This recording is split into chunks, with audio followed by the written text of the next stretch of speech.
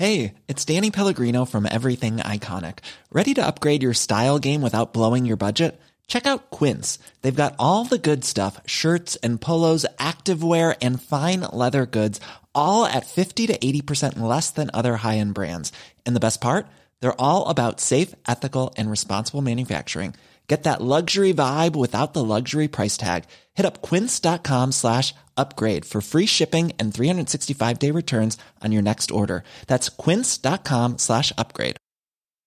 Hey, Dave. Yeah, Randy. Since we founded Bombas, we've always said our socks, underwear, and T-shirts are super soft. Any new ideas? Maybe sublimely soft. Or disgustingly cozy. Wait, what? I got it. Bombas. Absurdly comfortable essentials for yourself and for those facing homelessness. Because one purchased equals one donated. Wow, did we just write an ad? Yes. Bombas. Big comfort for everyone. Go to bombas.com/ACAST and use code ACAST for 20% off your first purchase.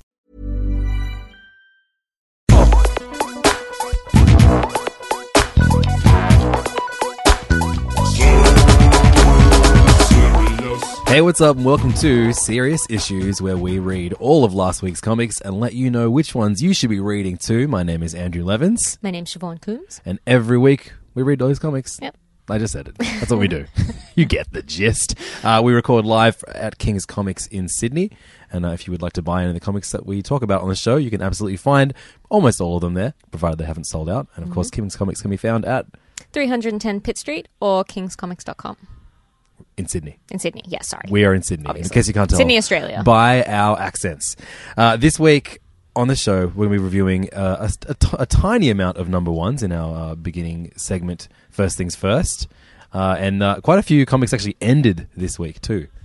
A few sad and wanted farewells. So look forward to those. But before we talk about comics, it's time to talk about a night in which you can talk about comics. We are throwing our first ever live episode. And it's more than just a live episode. It is going to be a straight up party.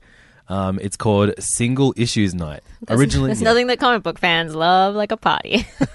Being around other humans, all right. I am a extremely social dude, I happen to love comics a lot. You can find me in the club. Bottles, I don't remember what the line on 50 Cent song is, but I DJ a lot and I go to clubs a lot, and I would like to combine my love of comics and my love of clubs by doing a night that we're going to fill a nightclub with comic books, with back issues, with long boxes, short boxes of stock from the infamous King's Comics warehouse. And there's going to be some extremely cheap, really, really ultra cheap back issues, especially recent stuff from the last couple of years. So it's going to be super worthwhile coming down and checking that out. Yeah, if you're a collector, or you know, if you want to fill some gaps in your collection, or even just pick up some comics that you may have missed when they came out, this is a great way to do it on the cheap. My idea for this was just like how great it would be to like have a drink in one hand and then just be fingering through lots of different comics and getting all dusty and just kind of talking to mates, listening to music, buying old comics. So that's exactly what we're doing. It's happening next Thursday at Hudson Ballroom, which is 55 Liverpool Street in Sydney. If it's a big success, maybe we'll take this on the road. Whoa. Collaborate with other comic book stores. Maybe do something in nightclubs elsewhere. I don't know. That'd be crazy. So it's a pretty good concept, I think. Provided everyone doesn't actually hate, nightclubs and talking to people. It's going to be interesting. I think it's going to be interesting. I'm excited. I'm not much of a nightclub person. I'm much more like hermity, spend all my time at home reading comic books. But even I am excited about this. So should be good, guys. I'm DJing. Siobhan's boyfriend Nacho Pop and one-time guest of the show. Yep, we'll be DJing too. Still a funny sentence. Siobhan's boyfriend Nacho Pop. It's been 4 years. Whatever. You can call him Nate. NATO Pop. And we're going to be doing a live episode. And the bulk of the live episode is going to be the announcement of the winners of our favorite comic books and favorite comic book creators and all kinds of different awards that we're giving out for the best of 2016. And we have compiled a long list of things of different what's it called, like awards and entrants that we want you to vote on. Yeah. So we've got, because otherwise it would just be like Wonder Woman would win every award if it was my best Marvel series. Wonder Woman. So we've made a survey, And we're pushing it out on our social media. If you head over to our Facebook page, which is facebook.com/Serious Issues Podcast, you can find the survey there. I've just put it up there now. It's also on our Facebook group, which is facebook.com/Serious Issues. Sorry, facebook.com/group/Serious Issues Podcasts. And it's also on our Twitter, twitter.com/serious_issues. Nice. It's a hard thing to remember. But we're going to be pushing it out over the next few weeks. It's free for you, obviously, to vote. It's really, really fun. Siobhan and I spent a great deal of today putting the awards together. In fact, I might go through them now. So the first award is the Best Marvel Series of 2016. And the nominees are... Oh, man, do we want to go through all the nominees? Right now we have so many nominees for everything. Let's do it. Man. The Unbeatable Squirrel Girl, The Vision, Power Man and Iron Fist, Mockingbird, Nighthawk, Moon Knight, Moon Girl and Devil Dinosaur, Black Widow. I almost wrote Black Window. That would be a good comic. Thor, Black Panther, Spider-Woman. That's it. That's all the Marvel ones. It's been a big year for Marvel. Yeah, I know. And I think, we always get asked, are we more Marvel or are we more DC? And I think... what you're going to find out is maybe we are more Marvel than we are DC. See, I think that we have a lot more best Marvel comics, but in our best comics, they're mostly DC. Okay, cool. Because the best DC series we have here, we've got Superman, American Alien, Batman, Tom King run, Detective Comics, The Flintstones, Wonder Woman, Sheriff of Babylon, and Unfollow. I know that they are... Vertigo imprints, but it's a DC-owned imprint. And we considered including some of the Young Animal stuff, which has really been enjoying, but we thought 3 issues is a bit not quite enough to warrant a spot on the best of the year. So hopefully this time next year we'll be seeing lots of Young Animal on the DC list. Best Image Series. Siobhan, you want to read these ones out? Absolutely. So we got Headlopper, Paper Girls, Black Magic, Saga, Southern Bastards, Snot Girl, Island, Velvet.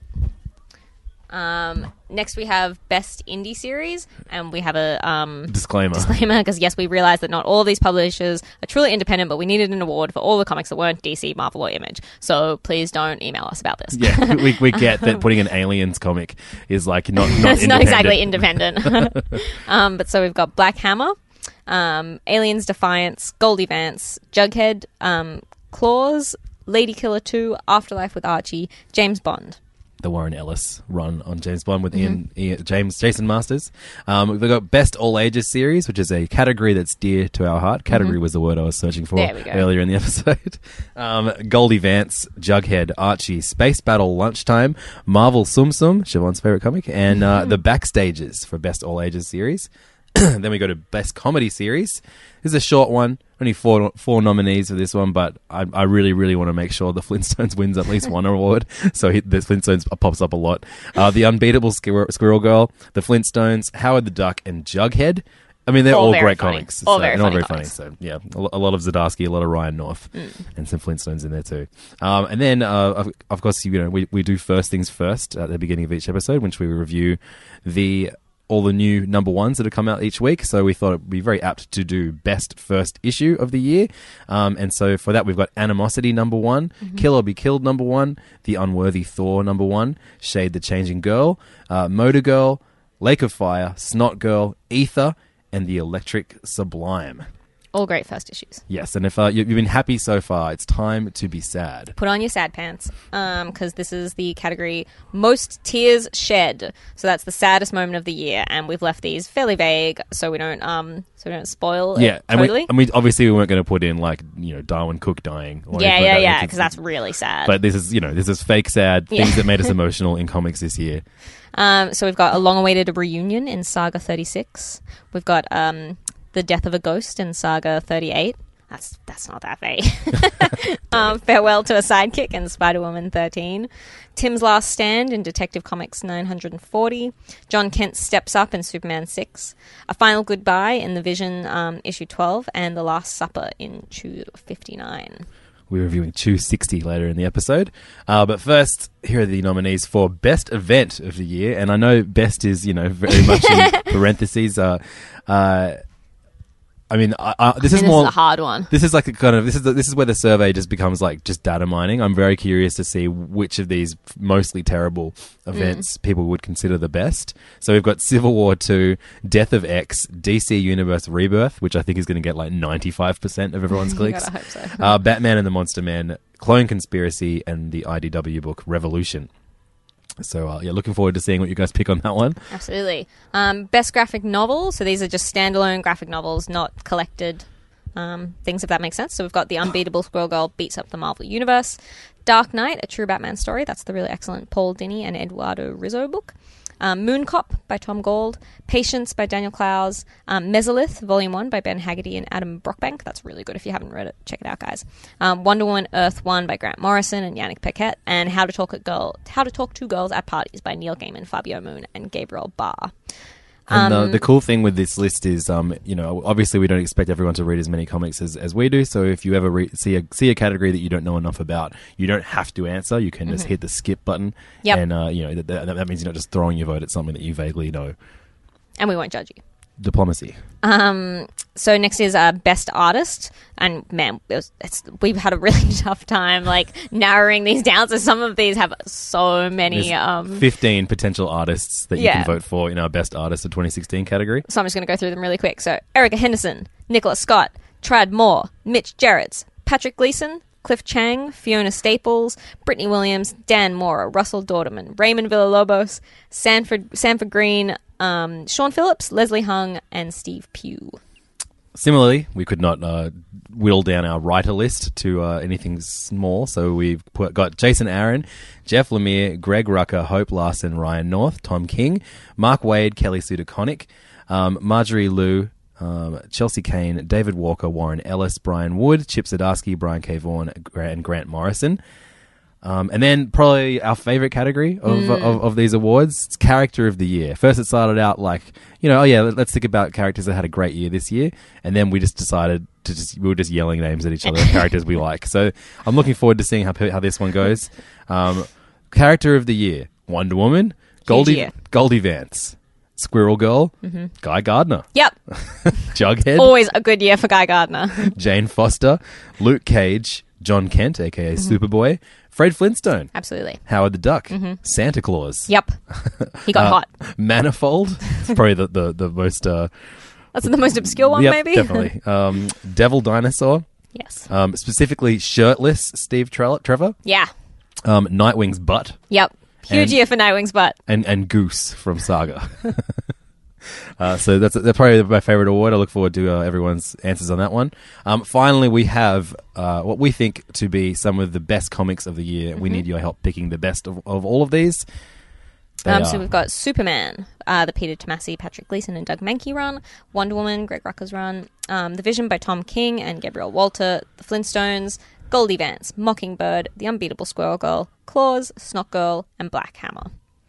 Lots of good books there. I mean, at the very least, go check out this survey so you can see which books we recommend you read from 2016. Yeah, absolutely. This is just full of great recommendations, even if you're... And finally, the hardest question on the survey. And probably the most important one. Best Serious Issues host, Siobhan Levins. Or... Please don't make me answer this. The choice is yours, guys. The choice is yours. Head to our Facebook page, which is facebook.com/Serious Issues Podcast, and we'll pin the link to the top of our page, so it will always be first and foremost when you go there. We want you to vote. We're going to announce the winners at our live episode, which we're going to record as well, which is super exciting. Again, it's on the 15th of December, Thursday, 15th of December. That's definitely the date, right? Yes. 8 p.m. to 11 p.m. At the Hudson Ballroom on Liverpool Street in Sydney, and entry is $5. That gets you a free comic on entry too. So absolutely. no matter what happens, you're going to leave home with at least one comic. Yep. And some good music too. Yeah. And a live episode. You know what? There's a lot going on. There's a lot going on. This You'd be crazy not to great come. value. So we hope to see as many Sydney listeners as there. We also hope maybe you think about flying into Sydney just for this if you live, far away. I mean, we have a lot of listeners in the States. It'd be lovely to see all your faces. We have at least one listener in Argentina. So that is the single issues night. It was going to be called Singles Night. But That proved confusing, everyone thought it was a dating night. So, which I also want to set up. Yep. But amazing. Hopefully we'll see you there. On with the show now. First things first, the segment in which we review all of the brand new number ones from last week. Siobhan Coombs, what should we review first? what's something we both read? Should we talk about the new Venom comic? Yeah, okay, sure. Why not? What is your connection to the character of Venom? Do you care? I don't. I mean, I did quite like the Flash Thompson stuff. I thought that was quite cool, like having Venom be a good guy, but have that be a sort of complicated and occasionally compromised situation. And I liked, Flash having this military history and getting his legs using the Venom suit and stuff like that. And I thought that was like a really cool, clever way to use that character and make him something special. And this is... it doesn't really explain what's happened to Flash. He no longer has the symbiote. From the kind of letter at the back, it says that we're going to find out what happened to Flash at some point in the future of the series. Okay. Interesting. Matt Gargan, who was he hosted the symbiote in the original Venom series. Okay.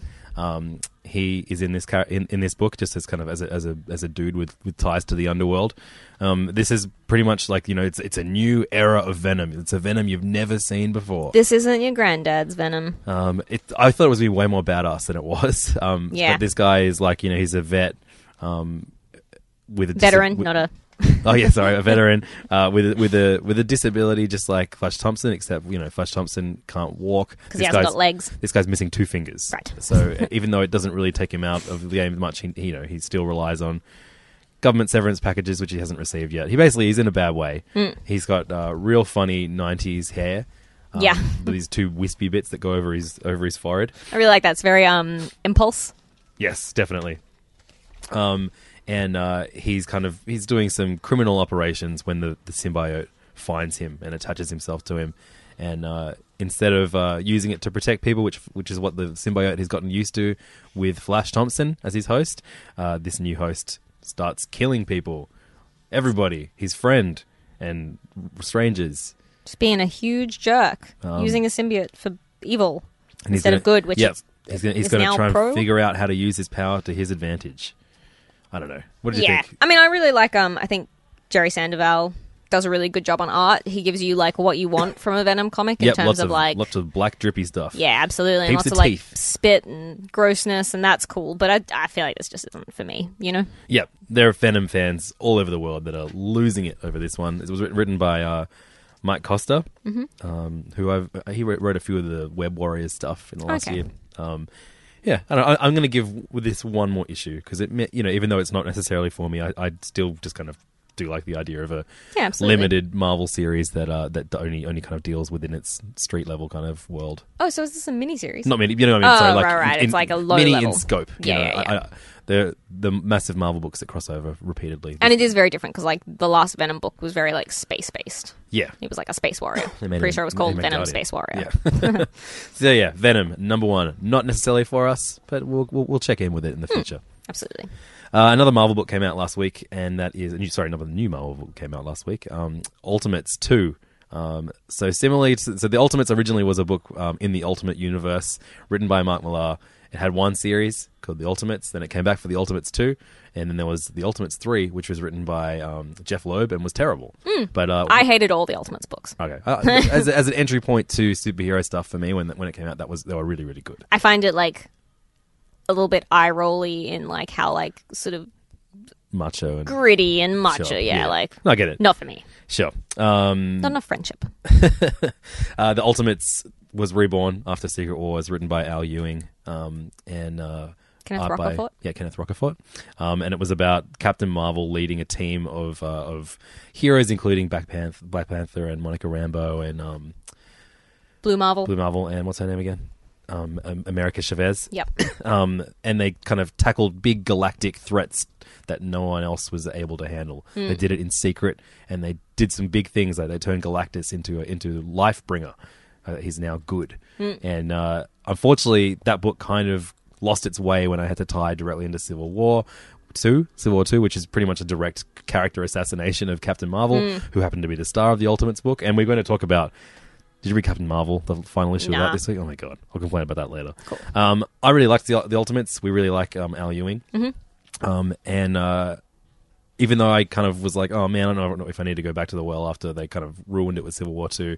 I quite enjoyed this issue. Yeah, this was a fun issue. I enjoy it. I like the who's on art, because I think it's heaps cool. Travel Foreman. Travel Foreman, Like, yeah, who brilliant, did man. Animal Man with Jeff Lemire, I think. Oh yeah, I think that's what he was yeah, that's right. most well known for. And I really, really like his work on this. I think it's a really weird characterization of Black Panther halfway through. Oh, it's brilliant. So Black Panther, this acknowledges that none of the characters are really close anymore because of the events of Civil War 2, but they come together in this, some of them against their will. Black Panther chooses to meet Carol Danvers, aka Captain Marvel, at like some, like diner in the South, and he does so as like a Tinder date, and he's playing this like all-American idiot in like a suit and glasses, and he's just really chipper, and it's very, very funny. But also, like, why is Captain Marvel, who is supposed to be undercover, wearing a hat with her own logo on it? That's terrible undercover work, Captain Marvel. That's in line with how the like Captain America and Bucky go undercover in Civil War, the movie. They just leather jacket and a hat. Come on, guys. Who could that be? So it turns out that this book is going to move forward with a new captain of the Ultimates being America Chavez, which I think is really, really great. Heaps cool. She's a great character, and someone that's getting her own book next year as well. So I'm excited to see Al Ewing, who has a good grasp of her, really grow this character into someone that can lead a team. Absolutely. Agreed. And also, it looks like it's all going to be in space. Yeah. Which is great. I mean, if they're taking Captain Marvel off planet to just make her a good character again after the Civil War, what the fuck did Civil War 2 suck so much? Yeah, I know. And we're going to talk about that later too. Yeah. A new issue of that piece of shit came out. Look forward to that. Woo. Over to DC now. Superpowers number 1 of 6 by Art Baltazar with Franco on art. No, it's Art Baltazar does art and writing, and Franco is also a writer. So these guys are a award-winning They're the All Yeah Comics team. The all ages comics. I first read Tiny Titans of theirs, which is like a DC book about all of the Titans characters, but they're in like a school. And Deathstroke is the principal, and it's Lunch Lady. Is it Lunch Lady Darkseid? Yeah, that's right. But like, it's so brilliant. It brings in like every obscure Titans character that you can imagine, and has so much fun with like the lead character, the sort of Batman and Superman being the dads, and them kind of having fun, and so brilliant. Such a brilliant book, and it works so well over at DC because it's all about legacy, and absolutely, it's great. It's so much fun. This is not. It's still drawn in the same style. It's definitely... looks great. Looks so cute. And it looks very all ages. Yeah, definitely. Very, very much for kids. And for the most part, it's a great introduction to DC Comics. This is kind of... The superheroes, as we know them, focuses on Superman, Batman, and Wonder Woman. Batman's been taken hostage, and so Superman takes out all of Batman's bad guys in Gotham. And there's some just great panels of him just doing it with ease because he's Superman. And then, there's a plot with Brainiac and Lex Luthor's in it, and the there's a new Krypton. There's a lot of assumed knowledge of DC. Yeah, and it's also confusing. Like, am I being an idiot? But why are they calling Brainiac like Superman's half brother? Yeah, That's not a thing, right? Maybe it is. I don't know. But like, seems to be set in like a weird version of the DC universe that even I was not prepared for. And I feel like if we have trouble going like, what is going on in this, then it's probably not a brilliant all ages book. But maybe kids are less hung up on that kind of stuff, and they just go, okay, that works. What I find really funny is that we've been reading Super Fuckers, the James Michalka book, and which it has looks a very similar in art style, and it is called Super something. Yeah. On the front. So don't get those two books confused. No. I'm going to give this... I'm probably just going to collect this anyway because these books are amazing first comic experiences for kids. Yeah, totally. Even if, and I feel like a lot of these like things that may be confusing to us is like, well, what universe is this part of? Yeah. Kids don't think using those stupid parameters. So hopefully but it does drastically change Superman's whole vibe that his birth parents are alive. Yeah. In this. Yeah, I know that was weird, wasn't it? Yeah. Anyway, whatever. It's also a comic with Batman in it, in which you are guaranteed to not see his parents die and pearls scatter all around the ground. So that's good. That's a treat. Did you read Buffy this week, Siobhan? I did read Buffy. So this is the first issue of season season 11 of Buffy. So if you're not up on the Buffy verse, basically it just continued on. Once Series 7 finished on television? TV, they just continued on in the comics. So if you like Buffy, I would recommend going back and reading season 8 because I think the comics are really consistently brilliant. Keep the tone of the comics really well and just maintains that kind of beautiful soap opera and continues the adventures of the Scooby Gang that we all hold dear. But it is confusing. Like, I mean, this is now a world in which Xander and Dawn are dating and Buffy and Spike are back together and Giles is a child now. Whoa. Giles is like a little boy, like Giles? eternally... Yeah, Childs. And in this first issue, a giant storm dragon attacks the city, and they're living in San Francisco, and so they have to go fight this huge dragon. Fun. So it's really good, and I really enjoy it. But probably don't pick this issue up if you're just trying to get back into Buffy. Or even more so if you've never even watched Buffy. Yes, don't pick this up if you have no idea what Buffy is. That would be bad. Who's the creative team on this? So it's Christos Gage, who is very good, with art by Rebecca Isaacs. And the previous seasons, like, didn't Brian K. Vaughan write one season of Buffy, the comics? I'm pretty sure he's been involved, but like the Whedons are heavily involved. Like Jed Whedon has written heaps, and Joss Whedon is still massively involved, I think. So it still has the right spirit and the right vibe. And Rebecca Isaacs is really good. Excellent art. Yeah, the art's really, really nice. Probably my favorite Buffy artist, I think, so far.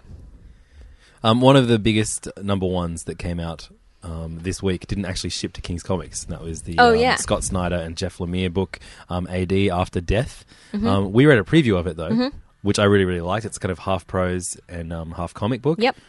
There's a tribute to Darwin Cook in the form of a cow named Darwin Cook. I found myself enjoying the prose a lot more than the actual comic itself. Well, I opened it up and I was like, oh God. So many many words, no pictures. But actually, it's a really great story that Snyder, kind of he excels at. And I love Jeff Lemire's art. I really, really love it. It's such a treat. I've read so many of his books without Absolutely. his art in it, so it's good to read them. Yeah. So sure. We will do a proper review of that once the number one comes in. Yeah. But I know a lot of people that don't live in Sydney definitely picked up this book already and have been talking about it online. Yeah, it's really, really good, guys. And it's nice because it's also been printed in like a big magazine size format, so it's not a regular comic book size. So you just get a little bit more space for them to work with, which is really really cool. And it's a really interesting book for both of them, I think. I thought that preview that was delivered here was the full book, but is it not? No, it's actually 80 pages. Wow. Yeah, so we've got quite a bit more to get through. No wonder Scott Snyder's been quiet. A book that unfortunately did ship to... a book that did ship to King's that I did read. Number one issue of Masked Anomalies. Anomalies? I'm tired and hungover. I would have said that anyway if I wasn't. But this is a book through Titan. It is written by Serge Lehmann with pencils by Stefan Creti and inks by Julian Hogenard-Burt. This is a book that I guess is going to be about superheroes at some point, or like the beginning of superheroes. They kind of get themselves involved during a war with Russia. Most of this book is set in a very futuristic and weird Paris. There are elements of this book that I liked. I certainly like the art's really great, but I just couldn't help that I was reading a book that was like the 20th issue of something, or like the second volume of a book. And I'm not sure. Maybe there have been previous Masked books that didn't say so at the back or anything like that. But I found myself quite lost in this. Yeah, I was heaps confused by this. To be honest, I only got about halfway through because I was like, this is so dense and so like you really have to focus to understand what's going on. I had too many comics to read and I didn't have the time. But the art's really nice. And I feel like it's worthwhile giving a shot if you think that sounds interesting. I don't necessarily think it's saying anything especially new in terms of superhero comics, though. But there's some cool war scenes at the start. War comics can be great. If you love war. Trump, our biggest listener. That's the political segment of Serious Issues today. Are we counting annuals as... Go for it. I did not read either of these. So. I read both of these. They were both pretty junk. The first one, All New X-Men, annual number 1. This sort of like the classic X-Men go to the mall. But this time there's a green cloud at the mall. Yeah, that is literally what happens. And it's all about Edie, the character from Generation Hope. Wow, that's a long time ago. Yeah. Just about her sort of dealing with her emotions and then going on a date, but then the boy has Mpox. So it wasn't like a classic in the X-Men go to the mall genre, you know what I mean? The other annual I read was the Amazing Spider-Man annual, which was Spidey Goes Global, Mayhem in Mexico, Smash Up in Shanghai. Plus, Wayne Brady from... What? Yeah, from Whose Line Is It Anyway, makes his Marvel debut. He wrote the last story in it. Oh, I thought he was in it. Oh, he's also in it. He wrote himself into the Marvel Universe? Well, because it's just a short story about Spidey wanting to go do improv classes.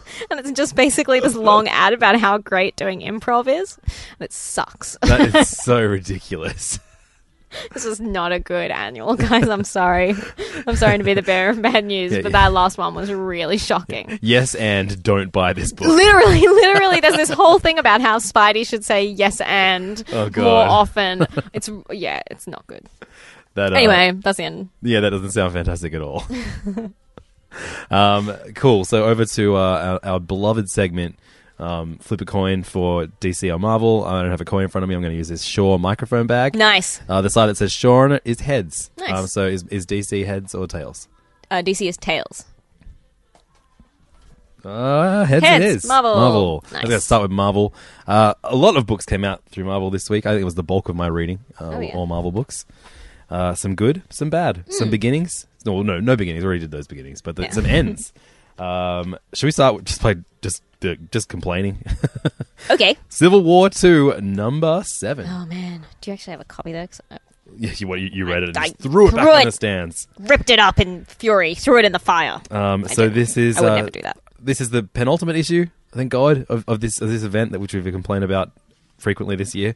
Brian Bendis, David Marquez. Again, David Marquez's art you're doing great. a great job. Guess what else was great? Keep your chin up, David Marquez. Andrea Sorrentino and Marcelo Maiolo step in for 5 pages of art in this because for some reason Ulysses gets flung forward into Old Man Logan's future, and they draw those pages and they're really great. Yeah, it looks very pretty. And that's a nice little touch too, having the artist known for a particular style, era Absolutely. and character kind of draw him. That compliments end there. Every time a new issue comes out, I'm like, no, this is my least favorite issue of this series. Yeah, there's a lot to not like about this book. So Ulysses predicted that Miles Morales is going to kill Captain America on the White House steps. Yeah, Capitol Hill, I think. And so to prove that won't happen, he goes there. Yeah, they both go there and just stand there watching each other being like, well, I'm not going to kill you. Well, I'm not going to let you kill me. And then Captain Marvel shows up and she's like, fucking stop doing whatever you're doing, you fucking idiots. Yeah.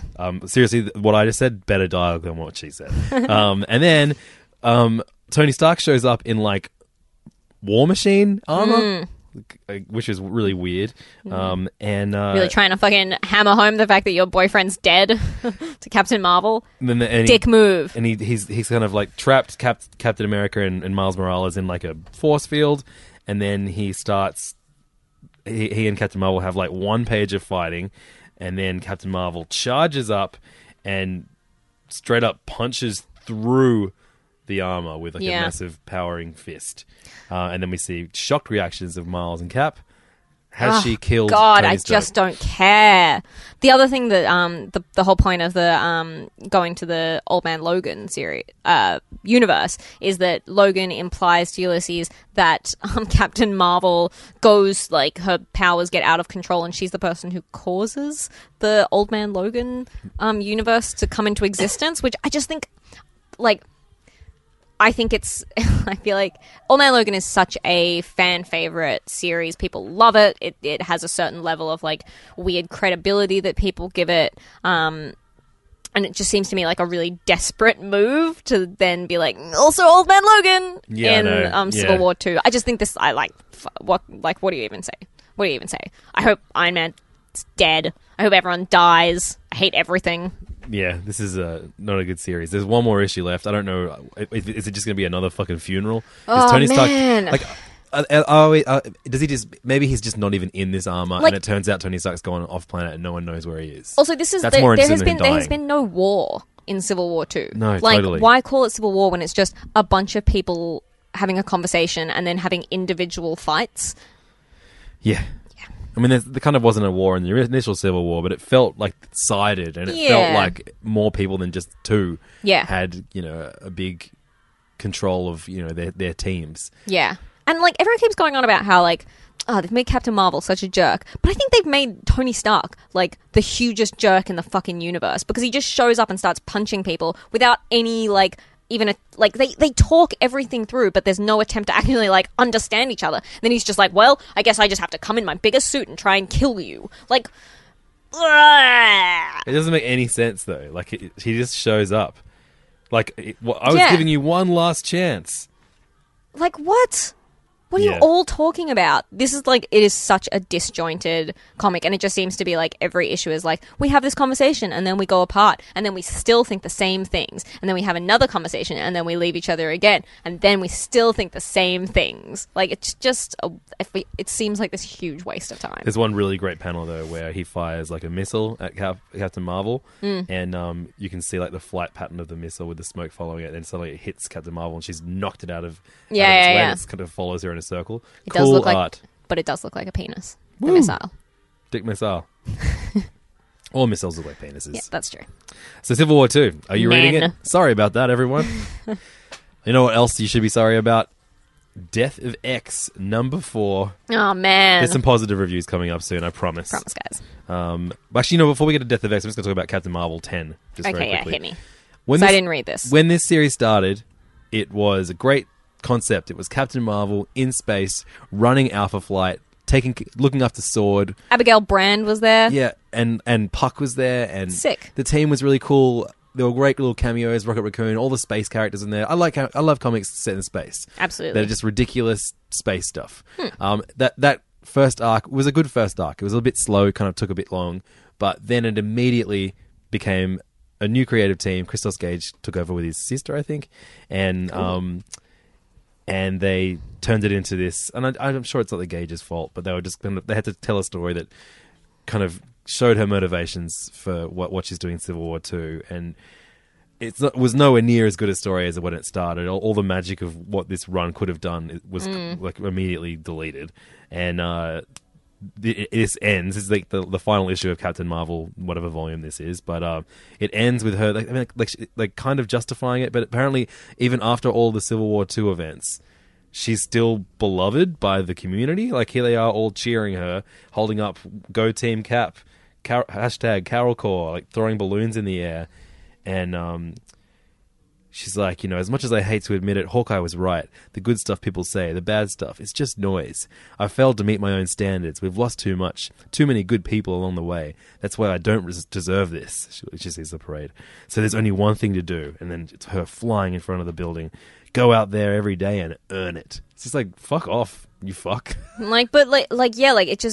It just makes literally everything that has happened in Civil War is completely pointless. Like, there are no ramifications. Tony Stark is dead, but he's not, guys. So there's no fucking point. Yeah, like, ugh. Yeah. I don't understand. Like, I understand why this happened. I understand why Civil War 2 happened, and it was just to tie in with Captain America 2 Civil War. But it didn't, though. Civil War, which because, by the time it started, it was just to capitalize on the success of that, and they've done a awful job of it, and it's really, I think, like, taken a toll on the Marvel universe and the quality of so many Marvel books. Yeah, so many of our favorite books was, either, we just kind of weren't as into the runs that tied in, or I dropped them. I dropped Marvel books. That said, I still, as we said earlier, we still read a lot of good liked Marvel books overall.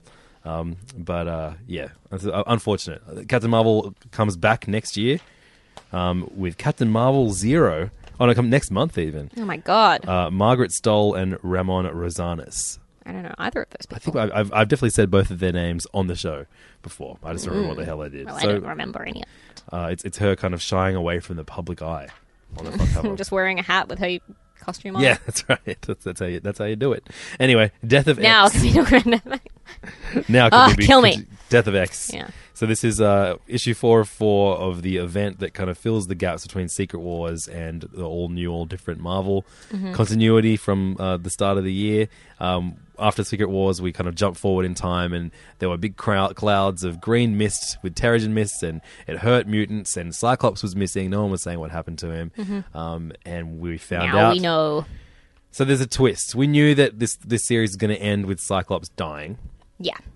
And if you haven't read this, don't worry. We're going to spoil it. Like, honestly, you'll get as much out of us complaining about it than you will out of reading it. Yeah, absolutely. There was a cool twist.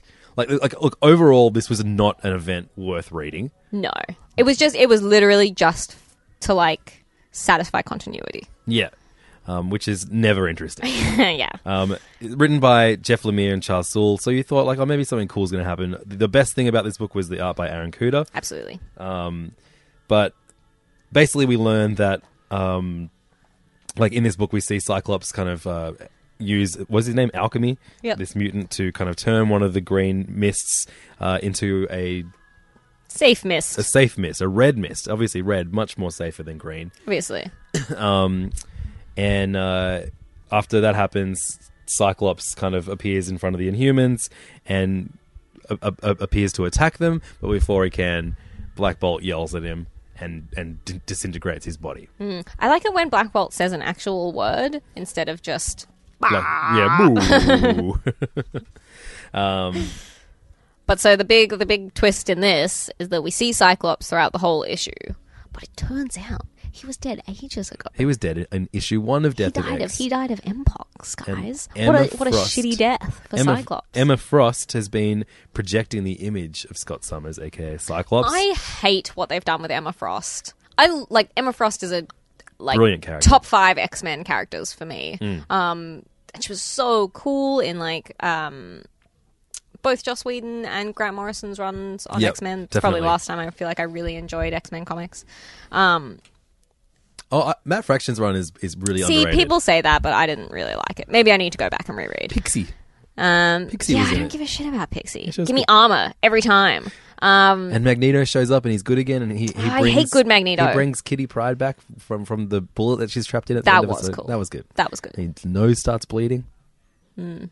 Like a sexy manga guy. And the Danger Room becomes a character. Oh, so yeah. No. Yeah. Weird. Didn't like it. Yeah, I don't like this shitty, pathetic version of Emma Frost. But whatever. So yeah, Death of X. I guess I should have seen that coming, but when it is revealed that he's been dead this whole time, and that Emma Frost kind of thought it would be big, she he can't needed just a big death. She can't just let him go out. He needs to be an idea. Like he needs to go out, guns, eyes blazing. Yeah. And that was. If you were a massive X-Men fan, this must feel like a massive fuck you, because it's a pretty shitty way to treat. But also, I feel like they have I wish that they'd gone harder and just made Cyclops a straight up villain, because I feel like the last couple of years he's just been a bad guy, and kind of still trying to be sympathetic towards him hasn't really worked, because he's just been like a bit horrible and shit ever since he left his what was her name? Madeline Pryor? Ever since he left his wife and child for Jean Grey, Cyclops has just steadily been like the biggest asshole in the Marvel universe. And I wish they could have just gone harder at that. So a pretty pathetic death for a pretty turned out to be a pathetic and a character. Shitty grave. Yeah, shitty grave. Looks just he fought for us. So they wrote it with like a Sharpie on a rock. Anyway. That's end. That's done. That's done. Yay! Hooray. The X is officially dead. I wonder what they'll do now. We know that there's 11 new X-Men series starting next year, so hopefully at least one of them will be good. Oh, for crying out loud. Can we talk about something really positive? Something that I really loved? Cage. Just for a second. Yay! Issue 2 by Jendi Tartakovsky. This issue was fucking unbelievable. It's so good, guys. And this is not, if you're really enjoying Power Man and Iron Fist, this is not the same. This is not the same Luke Cage. It's like you feel like you would still appreciate it, just in the kind of, the weird quips and stuff like that Luke Cage says in those. But this is more this is a really, cartoony and much more 70s exploitation version of the character. Absolutely. Which, I love. I would love to see this animated. Yeah, absolutely. So much. Because it's by, Jendi Tartakovsky is a legendary animator. Dexter's Laboratory, all that kind of stuff. And it's so everything in this. I know I say this a lot, but everything is so dynamic, and there's so much movement, and it's so it's so unbelievable. The second page is this huge double page spread of him busting out of a wooden box saying "Nobody cages Cage," and it's the coolest shit I've ever seen. Yeah. I loved this. Yeah, me too. And he's running away from like two anthropomorphic lions. I love the whole bit where he's like running so fast, he's running so speedy, he's going through time until he gets tired. Yeah. And then he ends up like getting gassed by these exotic flowers, and then there's like these long extended trippy scene. And they're just Which like I want, full like, page splashes of just him losing his mind. I want posters of all this. The one where it's hundreds of him climbing up his own body and his afro says, "Oh man." Yeah. It's just like so genius. good. And Misty Knight shows up when he's naked in the middle of the flowers, Yeah. surrounded by little fairy versions of himself. Oh man, this is like it's so much fun, and it's such a weird book for Marvel to be putting out. So It's so weird. different to everything else they're doing. It's but I closer love to like it. a Robert Crumb comic. Yeah, absolutely. That than last a Marvel. page is very Crumb. Very, very Crumb. I love at the end, yeah. Can this creepy dude be real, or is Cage still tripping? Stay tuned, brothers and sisters, because things are going to get even crazier. Yeah, this Dang, is great. You should really be reading this, guys. Absolutely. And the next issue has Cage with like 3 sexy ladies draped all over him, and it says, "This cover has nothing to do with what's inside." Excellent. Amazing. Very good. Great book. God, it's good to read good books. Oh my god, I know. You know what else is good and always good and just will never stop being good? The Mighty Thor by Jason Aaron. Yes, Steve please. Epting filling in on art on this issue, and God, it's so good to see him draw Jane Foster and all of the different. So the was it the Realm? Yeah. the League of Realms. So early on in this run, before Jane Foster took over as Thor, early on in the Jason Aaron run, he did a 6-issue run that kind of tied into the second Thor movie with Malekith, and it had art by Ron Garney, and it actually felt after that massive the initial God of Thunder run where it was kind of like jumping forward in time and showing you like God, like the Odin version of Thor and the young Thor. It felt like a very, very different change. God, that was such a fun run. Yeah, it's to go back and an reread it. unbelievable run. It's I think Jason Aaron is just doing masterful work the whole Yeah. way through on this. But so that was all about this League of Realms, all the different realms of The 9 Realms. 9 realms. So you've got Asgard and Midgard, and then you have the dark elves, the light elves, the giants, the trolls. There's 8 realms now. So there's heaven. So Angela represents heaven. And then there's a few other weird new characters. This is so good. He's balancing so many characters. Yeah. Of course, Roz from Earth is with him, and Sif as well. So lots of great favorites. Them trying to track down Malekith and rescue the Light Elf princess. Mm-hmm. It's just great. Yes, you should be just reading great. this. All the while still checking in with Jane Foster's battle with cancer, and done in such a like non-exploitative feeling way, like it's just it's really, really sensitively and really cleverly done. And At one I really point, love she it. says, like the two things I hate more: Malekith the Accursed, and metastatic cancer. Those are my 2 least favorite things right now. Not sure which one I want to beat up more. It's just, it's a great comic. It balances so many things and just is always successful. And it's heaps fun seeing Steve Epting doing a superhero book because we're getting him so soon on the new Batwoman book. Right, yeah, this is a great precursor. I mean, obviously, it won't be as fantastical on there, but God, he can draw the hell out of these characters. Absolutely. And there are some new characters that were actually designed by regular artist Russell Dorderman, and some great little sketches of them at the back.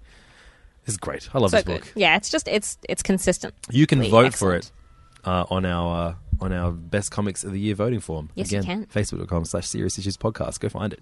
How delightful. Guess what else finished this week? Marvel Tsum Tsum, the beloved crossover between Toys and Marvel. And you know what? What everyone feared when Disney bought Marvel. But if you have children in your life, be they yours or your friends or your brother and sister, and you want and they're aware of Marvel through comics and Lego and sorry, not comics, like through like Lego and cartoons and the movies, and you. Hey, I'm Ryan Reynolds. Recently, I asked Mint Mobile's legal team if big wireless companies are allowed to raise prices due to inflation. They said yes. And then when I asked if raising prices technically violates those onerous 2-year contracts, they said, "What the f*** are you talking about, you insane Hollywood ass?" So to recap, we're cutting the price of Mint Unlimited from $30 a month to just $15 a month. Give it a try at mintmobile.com/switch. $45 up front for 3 months plus taxes and fees. Promo rate for new customers for limited time. Unlimited more than 40 gigabytes per month. Slows full terms at mintmobile.com. I'm Sandra, and I'm just the professional your small business was looking for. But you didn't hire me because you didn't use LinkedIn Jobs. LinkedIn has professionals you can't find anywhere else, including those who aren't actively looking for a new job, but might be open to the perfect role, like me. In a given month, over 70% of LinkedIn users don't visit other leading job sites. So if you're not looking on LinkedIn, you'll miss out on great candidates like Sandra. Start hiring professionals like a professional. Post your free job on linkedin.com/achieve today. Ever catch yourself eating the same flavorless dinner 3 days in a row? Dreaming of something better? Well, HelloFresh is your guilt-free dream come true, baby. It's me, Keke Palmer. Let's wake up those taste buds with hot, juicy pecan-crusted chicken or garlic butter shrimp scampi. Hello Fresh. Stop dreaming of all the delicious possibilities and dig in at HelloFresh.com. Let's get this dinner party started.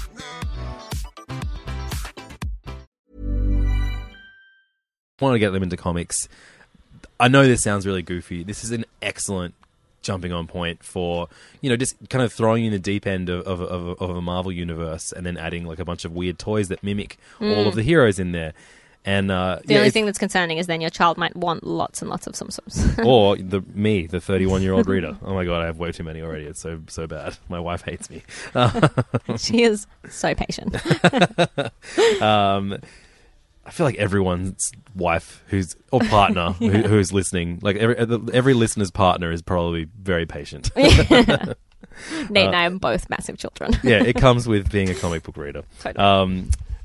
So yeah, some I don't, like it's about a bunch of kids who discover some aliens that can take on the forms of other heroes, and then they get involved with Ultron, and the Collector comes to get the toys, and Ant-Man's in it, and all the Avengers show up. It's really fun.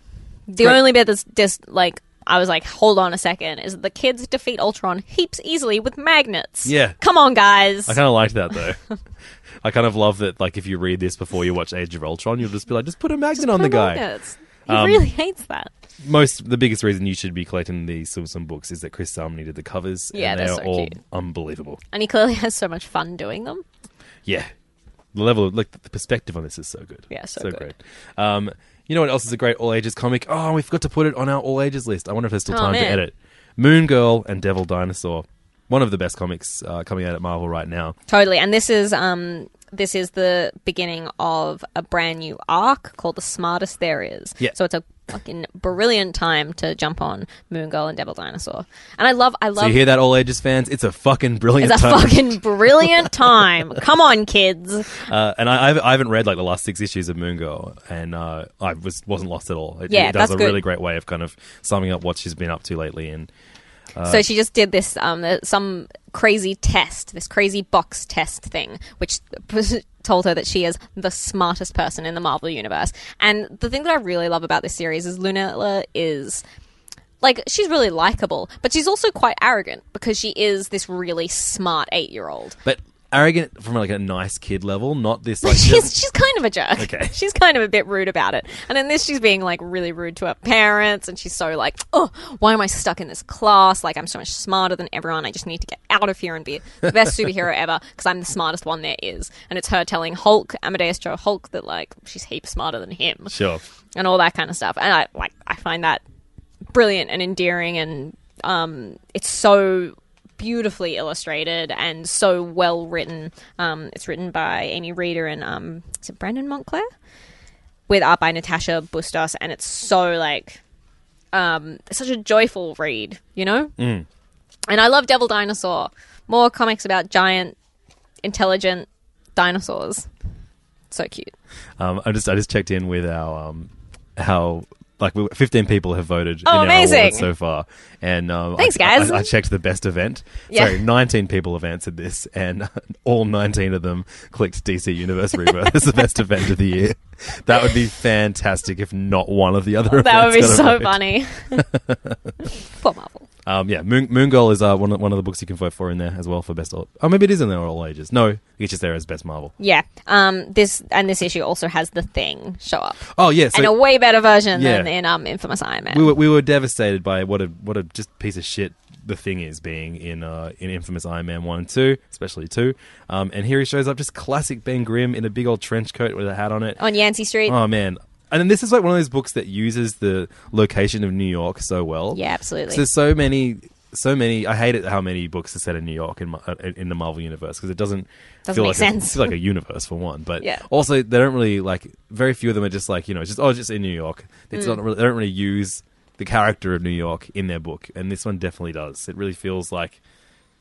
It feels like a comic set on the Sesame Street set Totally. at some points, which is awesome. Oh man, yeah. There's so many. Like in this issue, she also sort of has it's hard to tell whether it's a dream sequence or whether she genuinely sees the future, where she's kind of leading the Avengers, and it's fucking the best on the moon. Yeah. Oh man, so good, guys. Really, really excellent.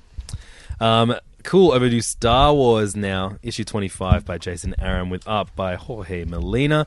This wraps up that awesome arc, probably the best arc on the Star Wars run so far, featuring the super badass stormtroopers and our heroes stealing a what's it called? A Star Destroyer. Mm-hmm. I thought it wrapped up really, really well. It has some excellent character moments and a brilliant twist for poor old C-3PO at the end. Yeah. Jason Aaron has done a great job balancing all the characters in Star Wars and adding some new ones too. Absolutely. But I just thought, having R2-D2 be so competent and C-3PO being incompetent is no new thing, but it was done really, really well. Yeah, really, really clever in this issue. R2-D2 basically saves the day without telling anyone. And some really nice romantic moments between Leia and Han, but in like that sort of very combative way that they have in the early films. That's really, really good fun. So I spoke about this with Angus on my other podcast, Hey Fam, which you should listen to if you like hearing two dudes talk about movies and video games and TV shows. I mean, who doesn't? But I rewatched Star Wars with my wife last year, and she found Han Solo really gross because that dialogue is borderline rapey. Yeah, he is genuinely repellent, but in that way that you're kind of like, it was the 70s. Yeah, I know. I know. I do want. And he's so handsome. There are difficulties in trying to stay true to that character portrayal without being gross. Absolutely. And Jason Aaron does a really great job. Yeah, for sure. Yeah. Had B never seen Star Wars before, or was it just rewatching? She'd never seen like the full run on it. I think the first thing she saw when she was younger was like the Phantom Menace. And then she was like, "Oh, I'm not going to bother with these." That sucked. That was racist. Her family were much more about the Die Hard trilogy than they were about the Star Wars trilogy. That's a good. Oh my god, it has to be a matter of time until we get a John McClane comic book, right? I'm sure there have been Die Hard comics. I'm sure there must have been. That seems ludicrous that would be a property that hasn't been touched. But how can you properly convey his horrible smug smirk? Oh no, Die Hard Year One. Yeah, I knew that would be an 8-part comic book series that Boom put out. I will never in 2009, written by Howard Chaykin. Oh my god! Okay, with art by Howard Chaykin? I don't know. That would be unbelievable. That would be the grossest comic of all time. I'm gonna check this out. I could watch Die Hard so many times. If you've watched this movie and if you've read this comic and want to give us a review, send us an email to seriousissues@kingscomics.com. I bet you Jim read it. I'll ask Jim later. At the back of this Star Wars book is a little short comic called Droid Dilemma, written and drawn by Chris Eliopoulos, with beautiful colours by Jordi Belair. In memory of Kenny Baker, it is an R2-D2 story. Heaps cute. I didn't really follow what R2-D2 was doing exactly, because it's just a lot of beep, beep, beep, blah. And the gonk droid says gonk a few times. Did you know that Bill Hader did voice work on BB-8? Yeah. Wow, I didn't know Someone that. else really good did too. I don't know. Someone cool. Yeah. But Chris Eliopoulos has done like a BB-8 comic in the past as well too. Which I really like. They're really cute. They're really cute comics. And the Jordi Belair colours, it's really funny how much beauty she can bring to a very simply drawn story too. Yeah, absolutely. Yeah. Amazing. Star Wars, very good. It's so good. Better than it's ever been, I think, at the moment. And even though Darth Vader finished at issue 25, Star Wars is going to continue. Yeah, it doesn't seem like that's going to end. Well, yeah, you can't just leave it with C-3PO captured at the end. So you didn't read the last issue of Han Solo? No. Ah, well, okay, so this was part 5 of the Han Solo book by Marjorie Liu with art by Mark Brooks. This is continuing though, right? Or no? I actually don't know, because this wraps up this story arc. Right. I really enjoy it though, and I think Marjorie Liu did a brilliant job on this, because she managed to do something which is so hard, which do a story which still fits in the continuity of the books without making any sort of drastic drastic changes, but still have it be something really great and positive for the book and for the character. So this was the race that Han Solo was involved in. He was back smuggling, and then he was asked by Leia to do some smuggling for her, and then he gets like there's this big race thing. It's hard to describe it now when it's in issue 5. Yeah. But this was really brilliant. If you like Han Solo, if you like Chewie, this was so fun. Such a fun, like, it had elements of like a heist. It had elements of just a straight up race. It had some great new characters, really fleshed out. You know, like, I love being introduced to new weird aliens, new weird alien races and stuff like that. And I think they did a really... Those weird orbs that were following him around. Yeah, absolutely. Really fun. Really good fun, and also cute romance between Han and Leia, which I love. Bill Hader was the voice behind BB-8 alongside Ben Schwartz, who is Gene Ralphio from Parks and Recreation. Oh my God, hilarious. Yeah. So Star Wars, a very, very competent and enjoyable space opera from start to finish. Something that Mark Millar and Stuart Immonen's book Empress unfortunately failed to be. I cannot believe you are still reading that. Issue 7 came out. It's the final issue. Of course I was going to read it because the art is great. Stuart Immonen does a wonderful job drawing everything from little dudes that can control robots to big spooky space kings and lots of gunfire and spaceships. I mean, Immonen is he's so brilliant. Both Eminem, he's the best Eminem there is the at best. what is it? What is Wolverine? He's the best at what he does, and what he does is draw pretty comics. This was a pretty like by the numbers, and I suppose the whole there comic. is so much killing in it. Like the good guys win by just straight up killing everyone. Like they almost have. That's what good guys do. They have an entire army of the dad that they've escaped. His armies with them. They have control of them, and they tell them to shoot each other. So they just kill everybody at the end. Oh, it was pretty weird. Do all the babies survive? No, like there's Do you get any more character development of the all the characters former survive. Like, yeah, well, I mean, prostitute they're dating.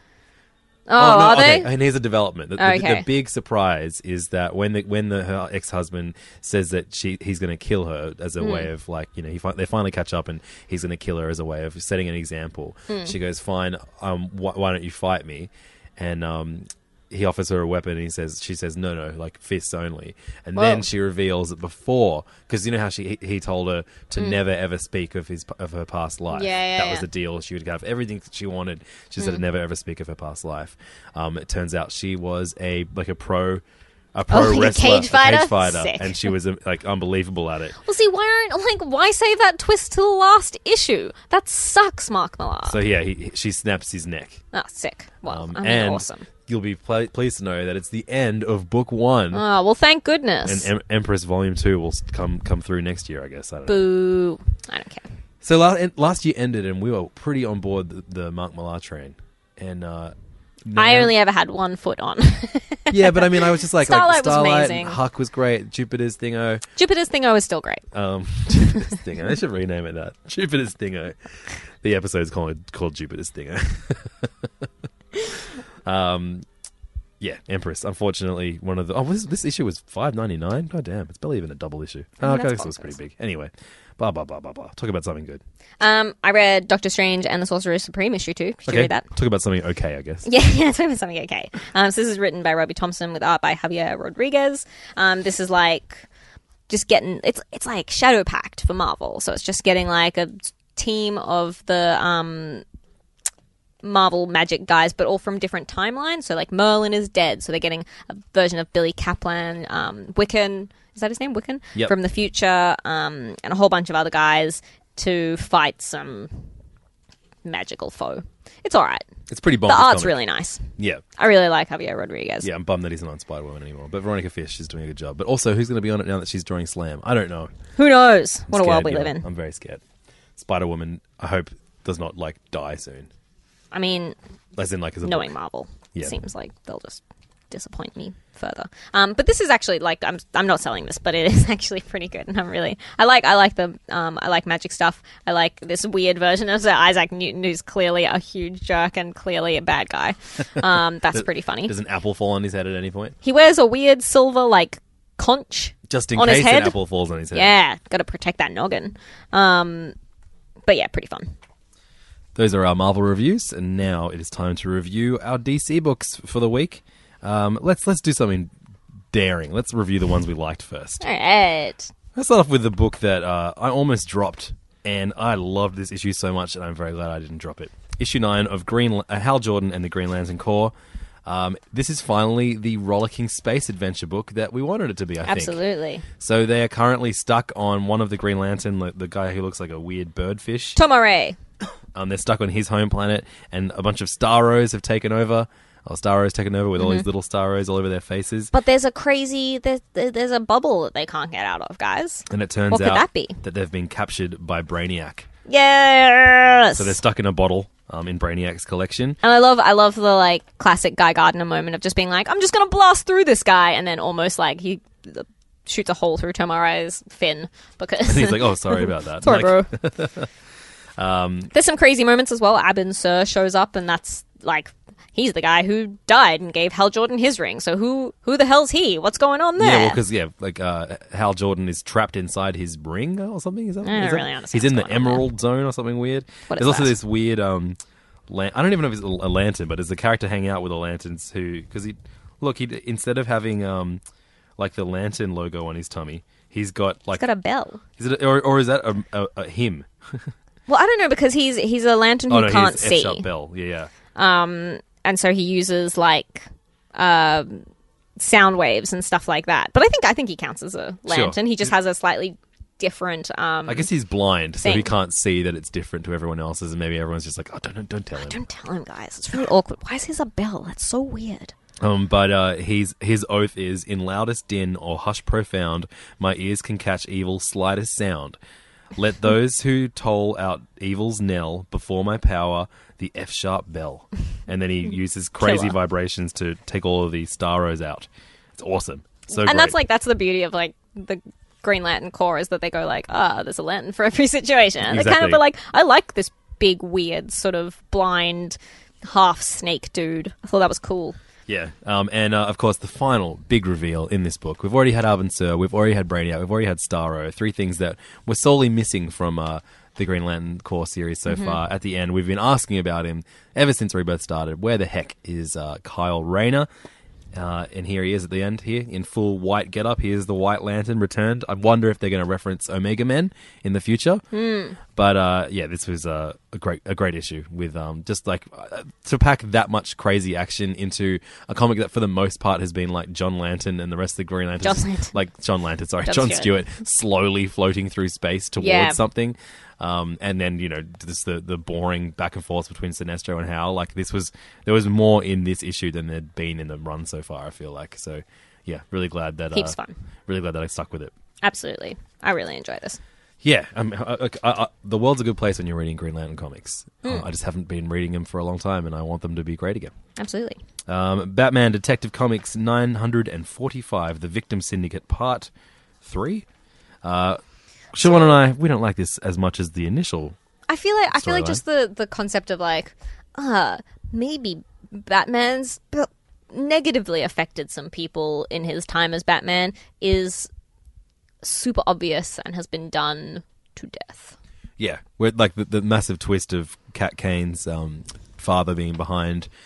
That was so cool. That first arc was amazing. That was and a true twist too. But this this feels like it's comfortable because familiarity can be comforting.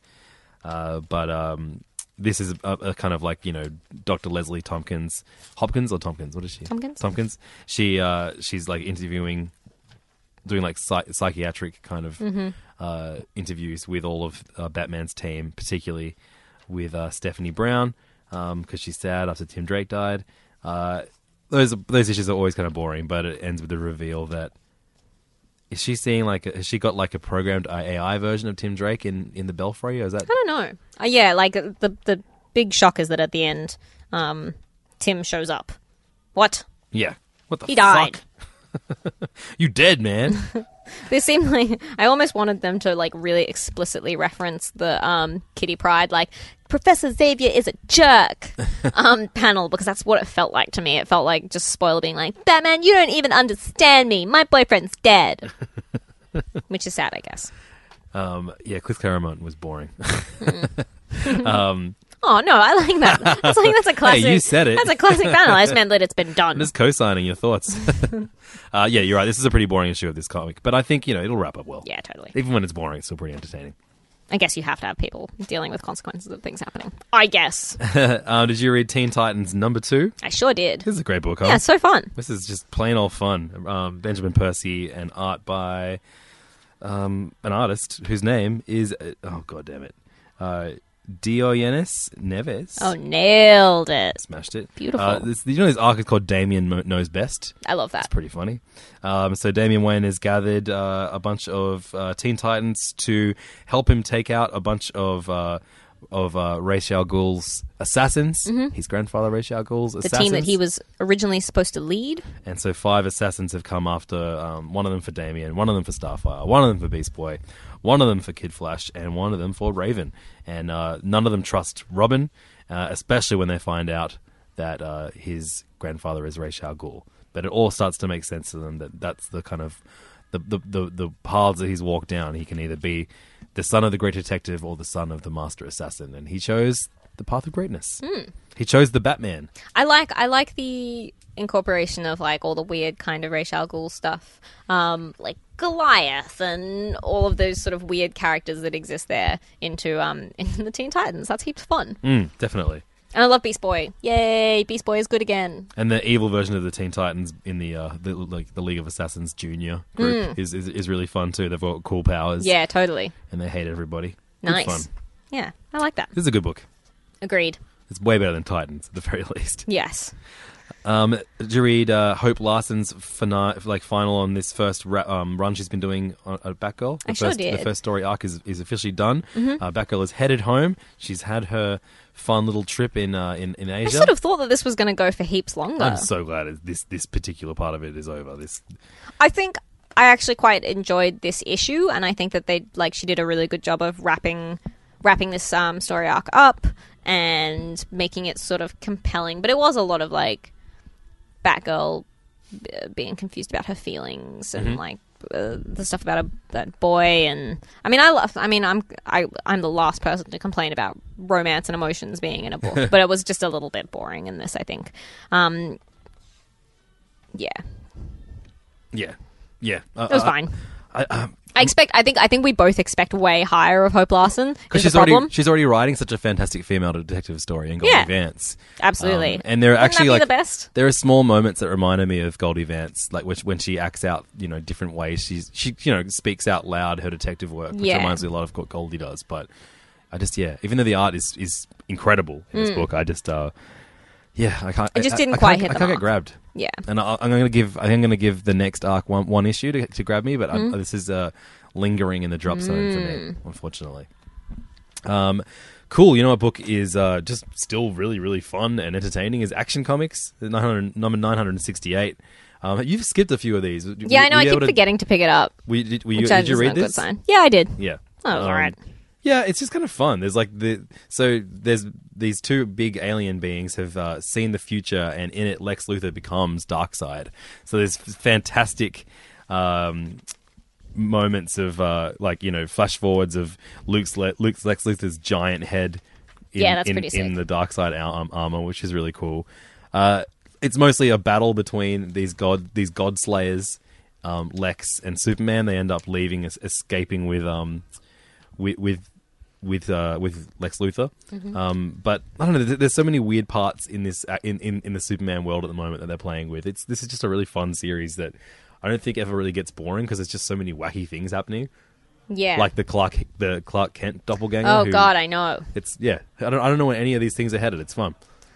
Yeah, I think the part that I find most interesting is the Clark Kent who exists separate to Superman character. Because what? Yeah. What is that about? What does that mystery. mean? And I just wish that was like the main mystery of the book. Finally, for me, I read heaps more. You read heaps more? Okay. Wonder Woman number 11. Nice. This is the best issue of the current day Wonder Woman drawn by Liam Sharp that I think has come out so far. Oh, yeah? You know what I find funny? I find it funny how Liam Sharp draws all of the businesswomen in still like sexy business lady outfits. Yeah. Like really low cut blazers and tiny skirts. I mean, It's not that it doesn't look good, but it is fairly hilarious. Maybe he's just never actually been to an office before. He's like, that's how they all look, right? So Wonder Woman has found Themyscira, and Steve Trevor is with her, and everyone is acting a bit strange and not remembering things that's happened to them, and they start to realize that this is not the Themyscira that they remember. And Diana realizes that she's never been back home. She's clearly been in some kind of parallel Themyscira, and she's never really, in all of the years since she's left, she's never actually come home, which is a heavy thing to realize. So is this, you think she's actually found her way home this time, or is this still not her way home? No, I think this is still, well, my theory is, because you know how that tree keeps appearing and disappearing? Yeah. I think that she's on, like, the tree Themyscira, if right. that makes sense. And I reckon it's like an evil Themyscira. So, the Themyscira where they rape and kill soldiers. Yeah. And the snake bite that she got in the first issue of this has returned to her arm. Scary stuff. Yeah, this is such a fun book. And Nicola Scott, who, when we had her in for a talk for Queens of Kings the other week, was dropping all kinds of amazing hints. And I think it's going to be one of those ones that you really go back and reread every issue to get hints and little nuggets and clues, because it's all going to become so important at the end. Well, it's so great how well tied in the year one and the current day stuff is. Absolutely. This is one of the few double-shipped series that really works. Absolutely. Yeah, this is the only one that I'm not like, oh, another issue. That and Superman. Yeah. But even that, sometimes I'm like, give me a break, guys. Sacrilege. Also, Liam Sharp is flipping amazing. Like, I laughed at his sexy office ladies, but damn. The Amazon scene. And his Etta Candy is fucking cool as all hell. And who is controlling Sacha Bordeaux? There's so many fun mysteries in this. Totally. And I love how many, like, Rucker Legacy characters are in this, too. Yeah, I love Sacha Bordeaux. This is great. Heaps fun. Great book. One of DC's best, possibly the best DC book, possibly the best comic book of the last year. You can vote. Facebook.com/Serious Issues Podcast. Pin post our survey. Please vote. Absolutely. Please vote. Then come and see us live on stage, December 15. Single Issues Night. Yes. Buy your tickets. So I read a couple more. They're $5. Yeah, tickets are $5. And you get a free comic. It's like you pretty much just buy a comic and then you're there. It's amazing. So I also read a couple more DC books. I'm still reading Deathstroke because apparently I hate myself. This is your Suicide Squad. Yeah, it really is, because it's even worse than Suicide Squad, because I don't know if I'm... Am I dumb?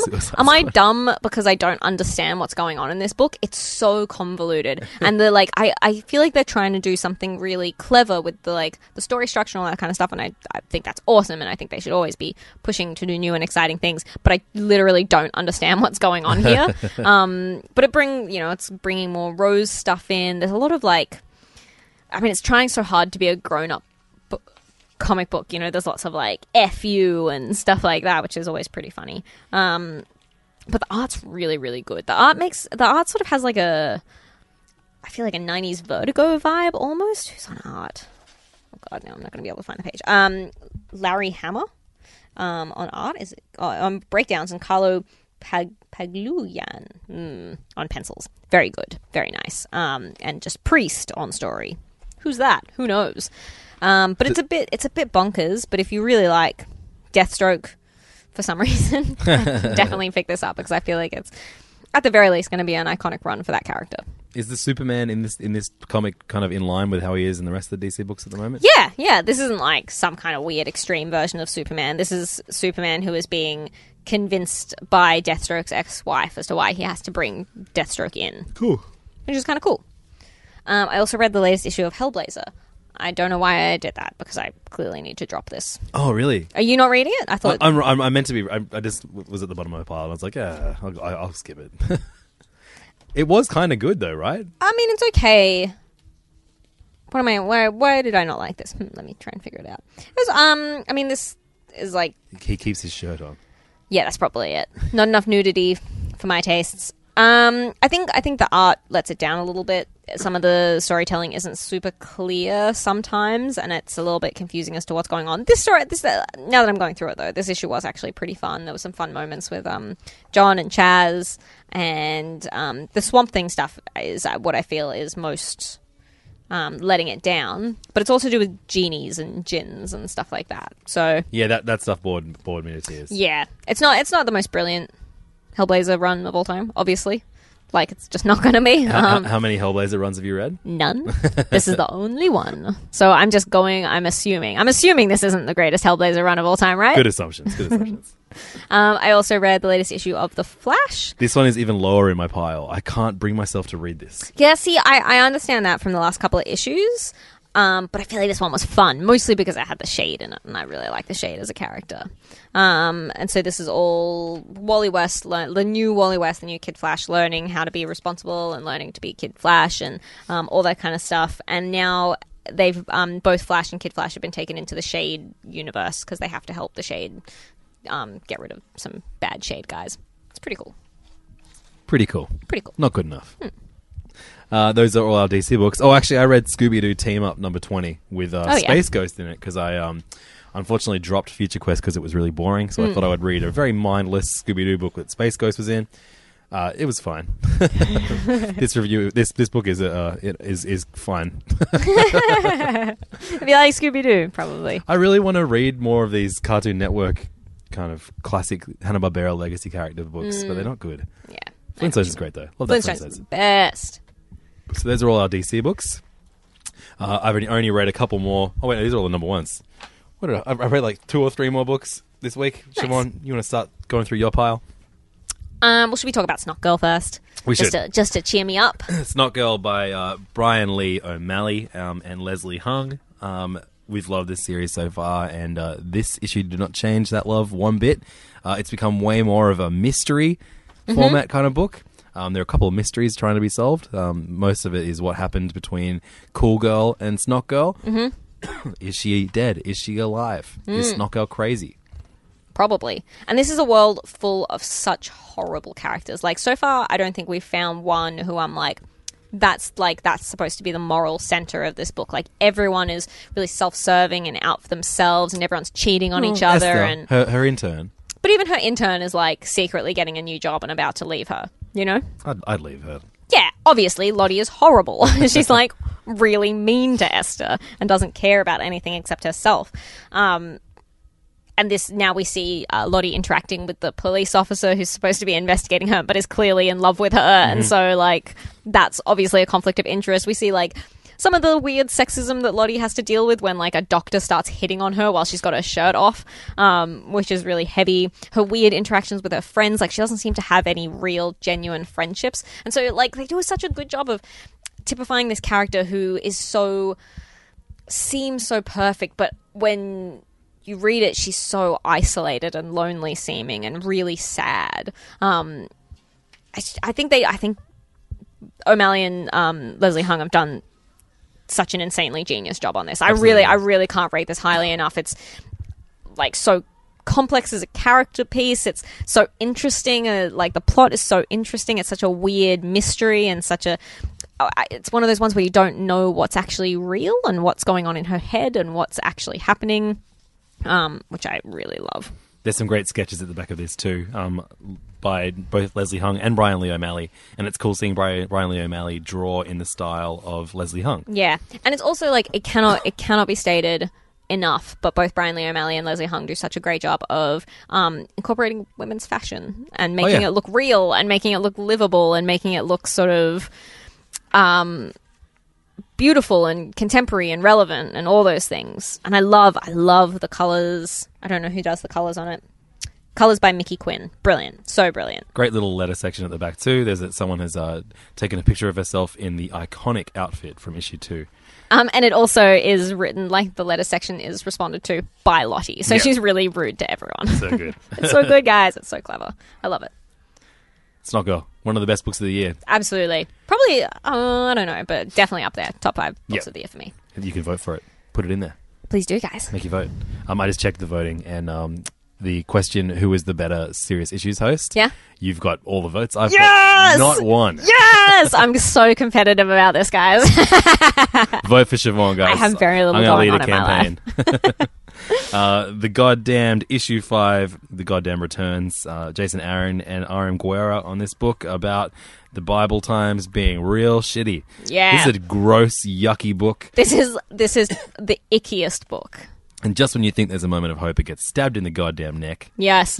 Oh my God, that ending was just devastating. Yeah, this is I mean, like, I like reading it. It's not very enjoyable because that you just don't know who to barrack for, and if anything in this world is worth getting behind. But I kind of love that. Like, it's so unrelentingly horrible, but really like my boyfriend was saying that Jason Aaron must have been raised in some kind of theistic tradition because it is so biblically accurate and in really like I mean, he's got a lot of deep cuts, a lot of Bible deep cuts in there. It's pretty easy to be biblically accurate, though. I guess. All you need to do is read one thing. But there's... I mean, but it's really hard to read, and it's heaps long. So that's impressive, even if you just, reread the Bible as an adult. Yeah. And R.M. Guerra's art makes it look filthy. It so is filthy. Disgusting. Absolutely awful. I love it. I really enjoy reading this, which makes me feel horrible inside. But saddest.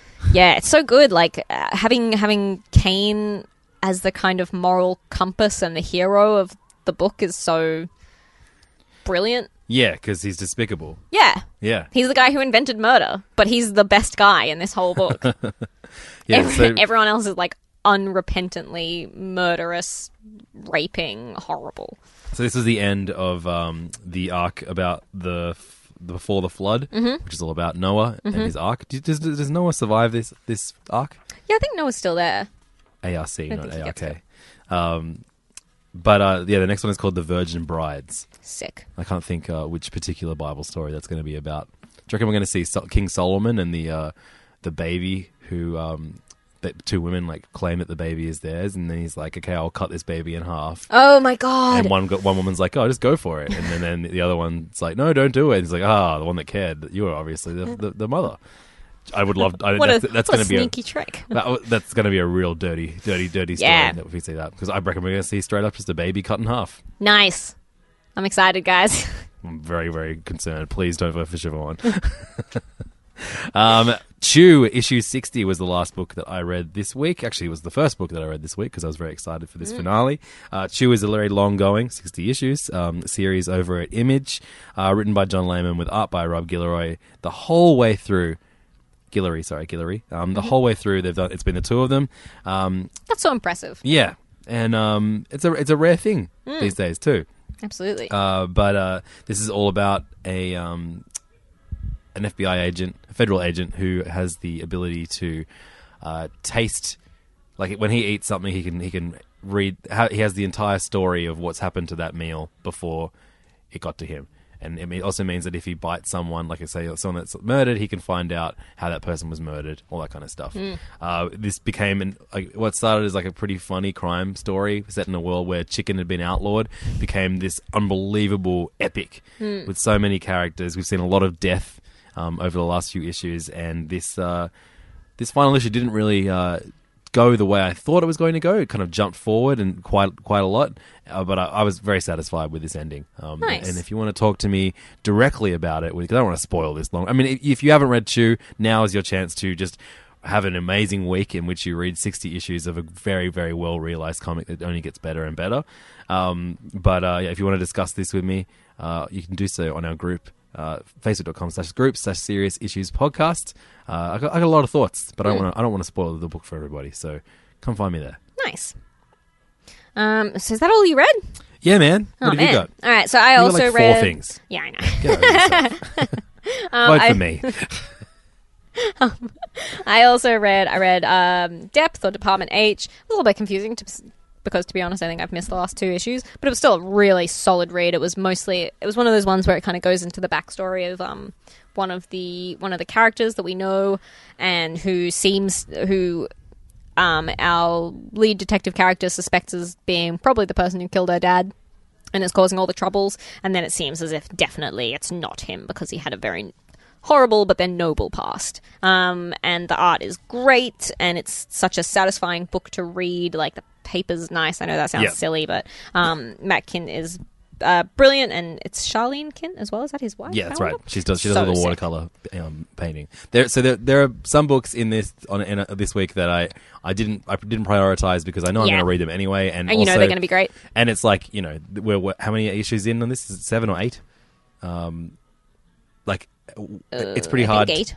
Yeah, 8. it's hard to kind of say what to talk at length about these books that aren't Yeah. about like characters that everybody knows. Yeah, but, absolutely. without spoiling plot points. So I'll read this tonight. Totally. Speaking of characters that everyone knows, Issue 8. I also read 8 is written like 400 times on this book. I know, but it's written really little. I wasn't sure if that was just a design element. Sergio Aragonés Gru, Frey of the Gods.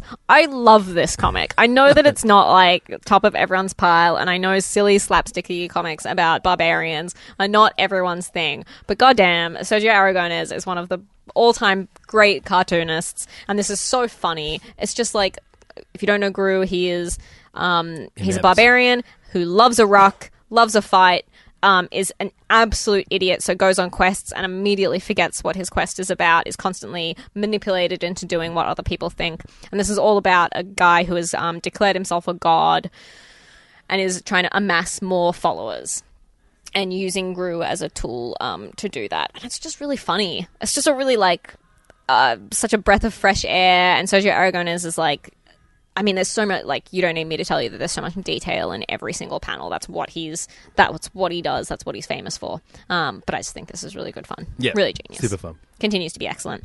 I also read the latest issue 4 of the Black Monday Murders, Jonathan Hickman's fucking amazing book is it with issue art 4 or by... is it 5 now? This is issue 4 on it. Oh, it's 4. Okay, cool. With art by, is it Al Coker? Tom Coker. With colours by Michael Garland and letters by Russ Wooten.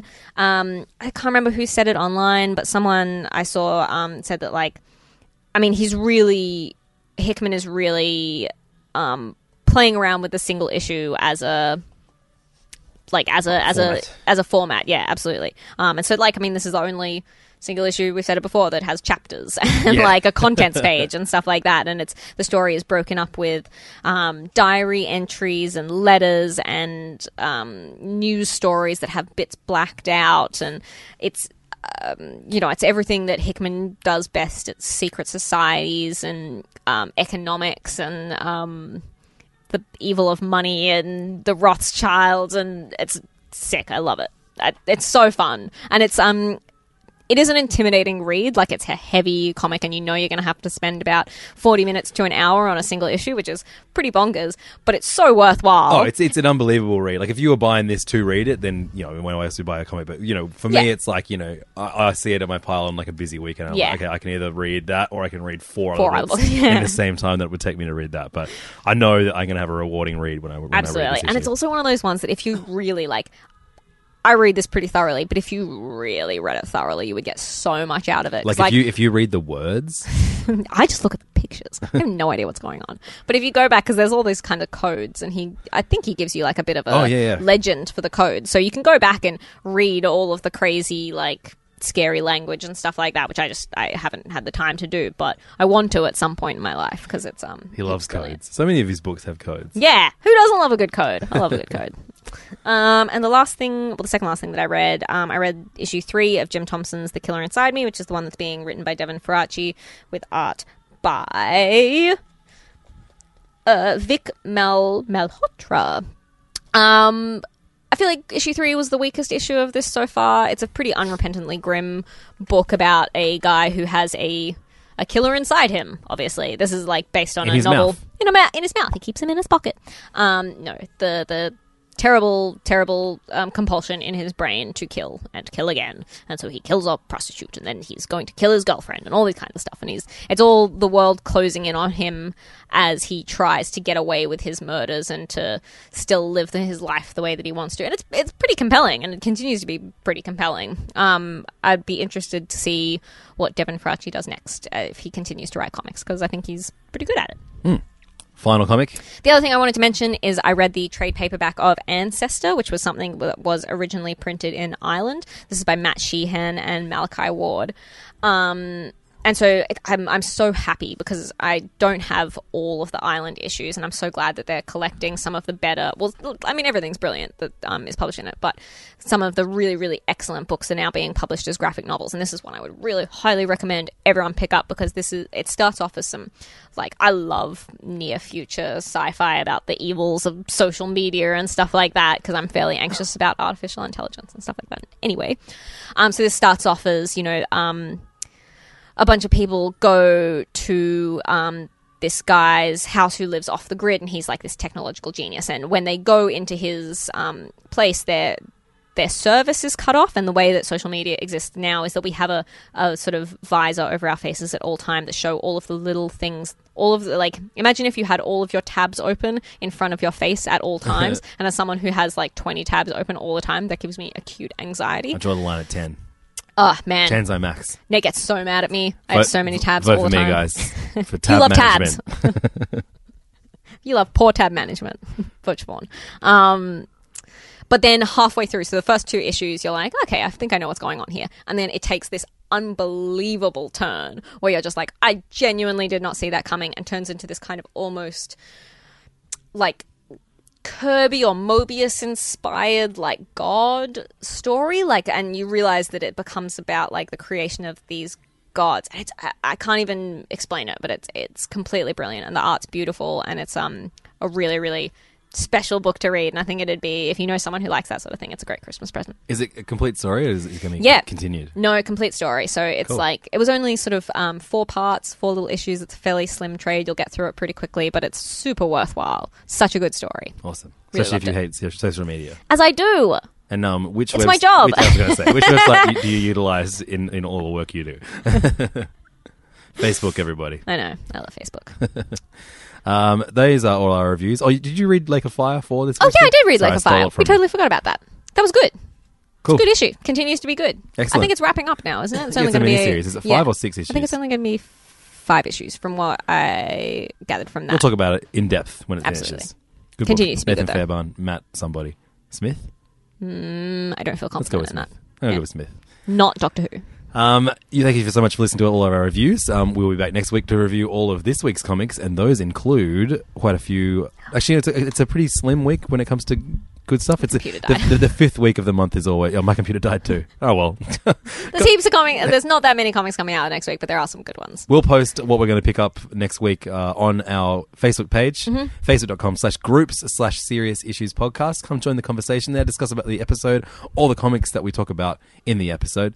And of course, while you're there, go on our survey. Vote for your favorite comics and comic book creators of the year on facebook.com/Serious Issues Podcast. And of course, hit up Mosh Tix, buy yourself a $5 ticket to Single Issues Night on the 15th of December at Hudson Ballroom. Bring a date. Bring a Tinder date. Imagine what a fun first date that would be. Yeah? Yeah? That's a pretty good dating option, actually. Yeah. That's pretty good. Excellent. Cool. Well, thank you so much for listening. And as we say every week on Serious Issues... We say stay serious. Do we? Well, you always make me. Oh, right. Vote Levins. Yes, we got to snort in last. Hey, this is Levins. Thanks so much for listening to Serious Issues.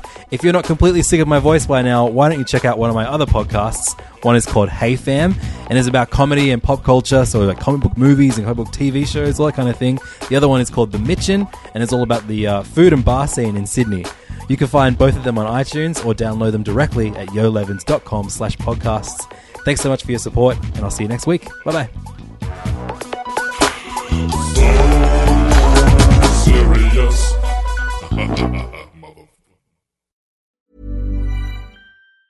Hey, it's Danny Pellegrino from Everything Iconic. Ready to upgrade your style game without blowing your budget? Check out Quince. They've got all the good stuff, shirts and polos, activewear, and fine leather goods, all at 50 to 80% less than other high-end brands. And the best part? They're all about safe, ethical, and responsible manufacturing. Get that luxury vibe without the luxury price tag. Hit up quince.com/upgrade for free shipping and 365-day returns on your next order. That's quince.com/upgrade. Ever catch yourself eating the same flavorless dinner 3 days in a row? Dreaming of something better? Well, HelloFresh is your guilt-free dream come true, baby. It's me, Keke Palmer. Let's wake up those taste buds with hot, juicy pecan-crusted chicken or garlic butter shrimp scampi. Hello Fresh. Stop dreaming of all the delicious possibilities and dig in at HelloFresh.com. Let's get this dinner party started. Planning for your next trip?